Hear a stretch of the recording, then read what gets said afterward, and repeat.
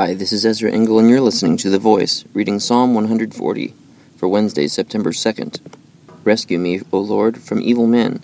Protect me from men of violence, who devise evil plans in their hearts and stir up war every day. They make their tongues as sharp as a serpent's. The poison of vipers is on their lips. Selah. Keep me, O Lord, from the hands of the wicked. Protect me from men of violence, who plan to trip my feet. Proud men have hidden a snare for me. They have spread out the cords of their net, and have set traps for me along my path. Selah. O Lord, I say to you, you are my God. Hear, O Lord, my cry for mercy.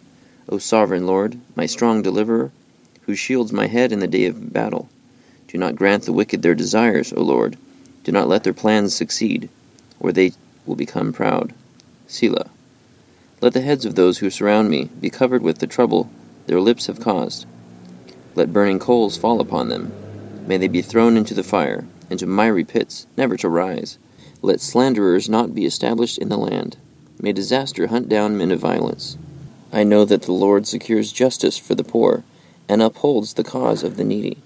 Surely the righteous will praise your name, and the upright will live before you. Psalm 140.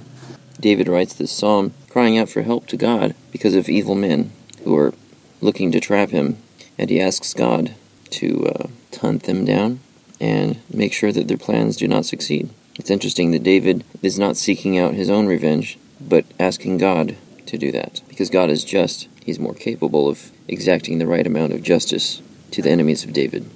Thank you for listening to The Voice.